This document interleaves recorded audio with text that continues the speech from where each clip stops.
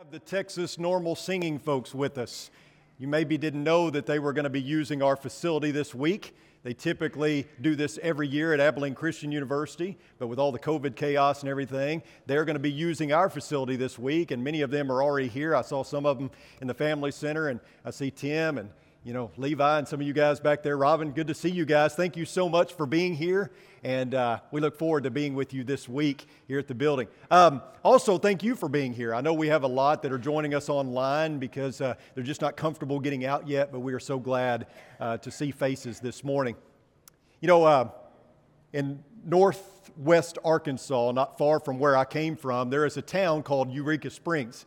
And Eureka Springs is known for its outdoor passion play. A lot of people flock to this event every year.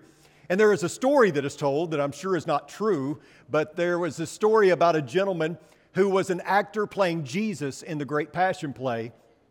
And it came to the point in the play where Jesus picks up his cross, and as he is walking along, a heckler in the crowd started yelling at this actor playing Jesus. And the actor didn't much appreciate it, but the heckler kept on until finally the actor playing Jesus put down his cross, walked over to the heckler, and punched him in the mouth. Now, after the play, the director comes up to him and says, "Look, I can't have a Jesus that punches people in the mouth. You can't do that." And he says, "I know, I lost my cool. I'm sorry, I won't do that again." And so the next night there was another performance, and the actor playing Jesus comes to the point in the play where he picks up his cross, he begins walking, and once again, the heckler in the crowd begins shouting insults. He becomes more and more obnoxious until finally the actor drops the cross, walks over to him, and punches him in the mouth again. After the play that night, the director comes up to the actor and says, "Look, you're done. I'm sorry, but I can't use you anymore." And the actor begs and pleads with the director, "Please, please, please, let me keep my job. It won't happen again, I promise." And so finally, the director relents and gives him his job back. And the next night, there's another performance. And the next night, the actor playing Jesus picks up his cross, and he begins the point where he's walking, and the heckler's still in the crowd, and he begins launching into the insults. He's even more obnoxious this time than he'd been the previous two nights. And rather than walking over and punching him in the mouth, the actor playing Jesus just stops, looks at him, and points and says, "I'll deal with you after the resurrection, buddy." Thank you, because in the Family Center, nobody laughed. I appreciate that. Jesus dealt with his fair share of hecklers while he was on this earth, didn't he? And to my knowledge, he never punched anyone in the mouth, although I'm sure that was one of his greatest temptations. But over and over again, he kept his fists at his side as he dealt with the religious leaders who were trying to contain him and control him. And they learned that they couldn't win a war of words with him, and so they resulted to killing the messenger. I want you to look with me at Mark chapter 12, beginning of verse 1. Mark 12, beginning of verse 1, it reads, "And he began to speak to them in parables. A man planted a vineyard and put a wall around it and dug a vat under the winepress and built a tower and rented it out to vine growers and went on a journey. At the harvest time, he sent a slave to the vine growers in order to receive some of the produce of the vineyard from the vine growers. They took him and beat him and sent him away empty-handed. Again, he sent them another slave, and they wounded him in the head and treated him shamefully. And he sent another, and that one they killed. And so with many others, beating some and killing others. He had one more to send, a beloved son. He sent him last of all to them, saying, 'They will respect my son.' But those vine growers said to one another, 'This is the heir. Come, let us kill him, and the inheritance will be ours.' They took him and killed him and threw him out of the vineyard. What will the owner of the vineyard do? He will come and destroy the vine growers and will give the vineyard to others. Have you not read the scripture? The stone which the builders rejected, this became the chief cornerstone. This came about from the Lord, and it is marvelous in our eyes." And they were seeking to seize him, and yet they feared the people, for they understood that he spoke the parable against them. And so they left him and went away. So this parable is a response to the Jewish leaders. It's a parable that sums up the story of Israel and really sums up the entire story of Scripture. God, of course, represents the owner of the vineyard. You have the vineyard itself, which is Israel. You have the vine growers, which represent the rulers throughout the nation of Israel and their history. The servants or slaves stand for the prophets, and then Jesus, of course, is the Son. Jesus paints a picture of a vineyard with all the proper equipment. You have the walls that are there to mark off the boundaries and to keep out robbers and thieves and animals. There's a vat and a wine press. There was a tower for the wine to be stored. You had the cultivators who had their own lodging, which meant that also allowed them to keep watch over the vineyard. The picture of Israel as a vineyard and God as owner of that vineyard is a depiction that the Jews were very familiar with. They knew all about this picture. In fact, as Jesus was talking about this, their minds probably hearkened back to Isaiah chapter 5, verses 1 through 7, which gives some more detail about this parable. This is a page ripped right out of Israel's history, and so they knew exactly what Jesus was talking about, and they knew exactly who Jesus was talking about. Of course, what made them angry is that Jesus places them smack dab in the middle of the story. And it's not a story that paints them in a positive light, which is why they got so upset. But this wasn't just a story of ancient Israel. The ones who were hearing Jesus tell it moved from being in the audience to being a participant in the story themselves. This wasn't just a parable, it was a confrontation with personal destiny. The fate of these Jews determined the response to God's Son. Jesus drives this point home as he quotes Psalm 118 and verse 22, which reads, "The stone which the builders rejected has become the chief cornerstone." Now, this psalm was originally written in reference to Israel. The surrounding nations that were all great just looked at the nation of Israel as like this podunk, insignificant nation. But of course, the psalmist is saying, no, the nation of Israel is going to be great because of who is leading them. They're going to be a light to all other nations. Of course, that plan failed. And the reason why it failed is because they rejected the chief cornerstone. They rejected the Messiah. The cornerstone of this building was rejected. And we know, and you've probably heard this many, many times, that the chief cornerstone of any building is the one that governs the walls and the alignment of the structure. And so you remove that one stone and everything gets out of whack. That's what happened when the Jews rejected the Messiah. The anointed one had come. The kingdom had come with him. The chief cornerstone was among them. And what did they do? They rejected him. The cornerstone became a stumbling block. Now, stumbling block or stumbling stone in the Greek is the word scandalon, and it simply means offense. And like with a lot of Greek words and translations and transliterations, we can find an English word in there. And certainly you can with scandalon, right? You find the word scandal. Was Jesus scandalous? Was he an offense? Oh, you better believe it. At least to some, right? Have you ever seen one of these? You know what this is? This is a scandalon. That's what it's called. Did the Jewish leaders not set a trap for Jesus? I mean, more than once, didn't they? At least they tried. Over and over again, they tried to bait him. They tried to trap him. They tried to back him in a corner.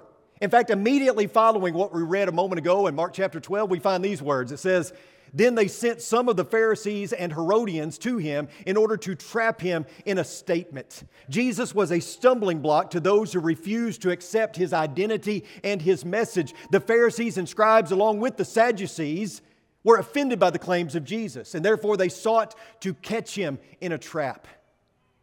You can drive west of here down I-20, and outside of Sweetwater, you find that the road kind of forks and you can keep going on I-20 or you can go on Highway 84 to Lubbock. And in between Snyder and Lubbock, there is a town called Post. And many of you know where Post is. But right before you get into Post, as the speed limit winds down to 55, you smell something, don't you? It's in the air. You have this noxious odor. The first time I went through Post, I was riding with my friend Robert Odell, and I looked over at him. I said, "What's that smell?" And he goes, "It's money. It smells like money." And I guess if you have stock in oil, you would think that, right? I didn't appreciate the smell of crude oil because to me it was just a noxious odor because, I don't have any sort of stock in oil. But it depends on your perspective, right? If you're in the oil business, that's a sweet smell. If you're not, It's probably just another noxious odor. It depends on your perspective. And such is the case with Jesus being the precious cornerstone or the stumbling stone. Look at what Peter writes. Starting in verse 4, he says, "And coming to him as to a living stone, which has been rejected by men, but is choice and precious in the sight of God, you also, as living stones, are being built up as a spiritual house for a holy priesthood, to offer up spiritual sacrifices acceptable to God through Jesus Christ. For this is contained in Scripture. Behold, I lay in Zion a choice stone, a precious cornerstone, and he who believes in him will not be disappointed. This precious value then is for you who believe, but for those who disbelieve, the stone which the builders rejected, this became the very cornerstone, and a stone of stumbling and a rock of offense. For they stumble because they are disobedient to the word, and to this doom they were also appointed." Jesus was not a precious cornerstone to everybody. It depended on your perspective. In fact, notice Luke 2, 34 and 35, it says, "And Simeon blessed them and said to Mary his mother, Behold, this child is appointed for the fall and rise of many in Israel, and for a sign to be opposed, and a sword will pierce even your own soul, to the end that thoughts from many hearts may be revealed." So from his birth, baby Jesus was destined to have different effects on different people, right? For some, he would be the cause of their rising. For others, he would be the cause of their stumbling. Jesus has always been a precious cornerstone for some and a stumbling block for others. And nothing has changed. What was true then is every bit as true today. There have been, are now, and will always be those who are attracted to Jesus and those who are repelled by him. It's kind of like the family in New York that bought a rare Chinese bowl at a yard sale for $3. They set it up in their home as just decor until one day they decided, you know what, we need to go get this assessed or appraised. And so they took it to an expert appraiser and found that it was worth $2.2 million. True story, maybe you saw that. Now, obviously, they don't use it as home decor anymore. They made a pretty good profit off of it. But you think about what the guy must have felt like who sold them that for $3, if he even knows. I mean, think about how sick at his stomach he has to feel. But it happens all the time in our world. People don't recognize the value of something, especially the value in investing in Jesus Christ, investing in a life of discipleship. Not all people see Jesus as priceless. Not all of people see him as worth investing everything. Why do so many people reject the chief cornerstone? And the reason why is because biblical Christianity offers a crucified Christ and a choice. Make him the cornerstone of your life, or he will be a stumbling stone that causes you to fall. And you cannot be neutral here. It is one or the other. It is an either-or proposition. Either he's the rock of your faith or the rock of offense. And it all depends on your perspective. Is he nothing more than a cheap trinket sold at a weekend garage sale? Or is he the one worth investing everything for an eternal reward? You know, my dad grew up farming. He grew up on a farm and loved to farm, still loves farming, and would do that if he were able. He wanted his son to love farming so much. And at a young age, I kind of did because I just wanted to be around my dad. So he had a farm outside of Brinkley, Arkansas, where he grew up, and on the weekends he would go down there, and I would go with him. He also had land around our hometown, and I would go and help him. He would give me little jobs to do, and I enjoyed doing it because I wanted to be with my dad. I wanted to make him proud as he saw me fulfill the responsibilities he gave me. But as I grew, and as I became a teenager, the whole tone and tenor of everything changed. My dad thought it would be good to teach me discipline and hard work and integrity and character by making me do all the really hard jobs on the farm. So I pulled Johnson grass, I fixed rice spills, I chopped cotton, and I didn't enjoy it. Not at all. In fact, I despised it. You know what I didn't do? I didn't ride in the tractor that was air conditioned and listen to the radio. I didn't get to do any of that. I did all the hard jobs. And some of you are thinking, yeah, come talk to me because you did a lot harder than that. But still, my dad wanted me to love farming, and I hated it. Can you imagine a God that wanted people to love him and his son so much so that they could be redeemed, and yet not only did they not rise up to the level of love that God had for them, they rejected the cornerstone. My dad wanted so badly for me to love farming, and I hated it, and it broke his heart. But in an astronomically greater degree, God wanted so much for the people to love His Son, and yet they despised Him. They killed their hope, and it happens all the time in our society, doesn't it? People kill their hope with empty things, whether it be money or recreation or sex or drugs or alcohol or whatever it is. People kill their hope by rejecting Jesus. Jesus is an offense, a scandalon, a stumbling block to those who enjoy sin. God knows my heart. Don't judge me. God just wants me to be happy, right? Jesus is a scandalon, an offense, a stumbling block because He is exclusive. I am the way, the truth, and the life. No one comes to the Father but through me. And there is salvation in no one else, for there is no other name under heaven given among men by which we must be saved. Jesus is an offense, a scandalon, a stumbling block because He is the authority. He is the final arbiter on all truth. Remember when Jesus, in a fit of anger, cleared out the temple? He turned over the table of the money changers because they were turning His Father's house into a robber's den. And in Mark's gospel, it tells us that the priests, let me say that again, the priests and the Pharisees and the whole Jewish power structure combined to oppose Jesus. This means that the Pharisees and the Sadducees, who were often opposed to one another, came together in a mutual effort to bring down Jesus. They demanded, by what authority are you doing these things? Or who gave you this authority to do these things? And of course, we know the authority that Jesus had because it was God's house. Therefore, He had all authority to do the things that He was doing. Plus, He would be the third temple, so to speak. My friends, certainly you have paid at least a little bit of attention to what's going on around us, haven't you? I mean, turn on the news for 5 minutes. Read the front page of the newspaper. Scroll through social media for just 30 seconds. And what you find is a world that is divided and a world that is thrust into chaos. What you see is a culture that has rejected the chief cornerstone. You see it over and over again. Not only have they rejected the precious cornerstone, but the precious cornerstone is a rock of offense. You see it in the mantras of our culture.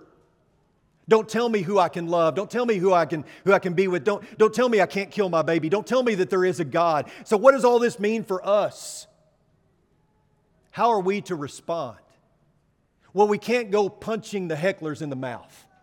That's not our role. So what do? How do we respond? As Jesus' disciples, we too will be a rock of offense for some. Jesus even said, if the world hates you, you know that it has hated me before it hated you. If you were of the world would love its own. But because you are not of the world, but I chose you out of the world, because of this, the world hates you. And my friends, we cannot overreact to this truth. Some Christians soften the gospel to minimize truth and thus to be less offensive. Still others minimize grace by toughening up the gospel. And either approach keeps people from Jesus. We cannot be about grace or truth. There's not an or here. It's an and. But grace and truth were realized through Jesus Christ, and so it is with us. We are to be about grace and truth, conviction and compassion. We must be in balance here. Because listen, I've said this before, but it bears repeating. If everyone in the world hates us, we're doing something wrong. But if everyone in the world loves us, we're doing something wrong. Because as disciples of Jesus, we will draw some in and we will push others away.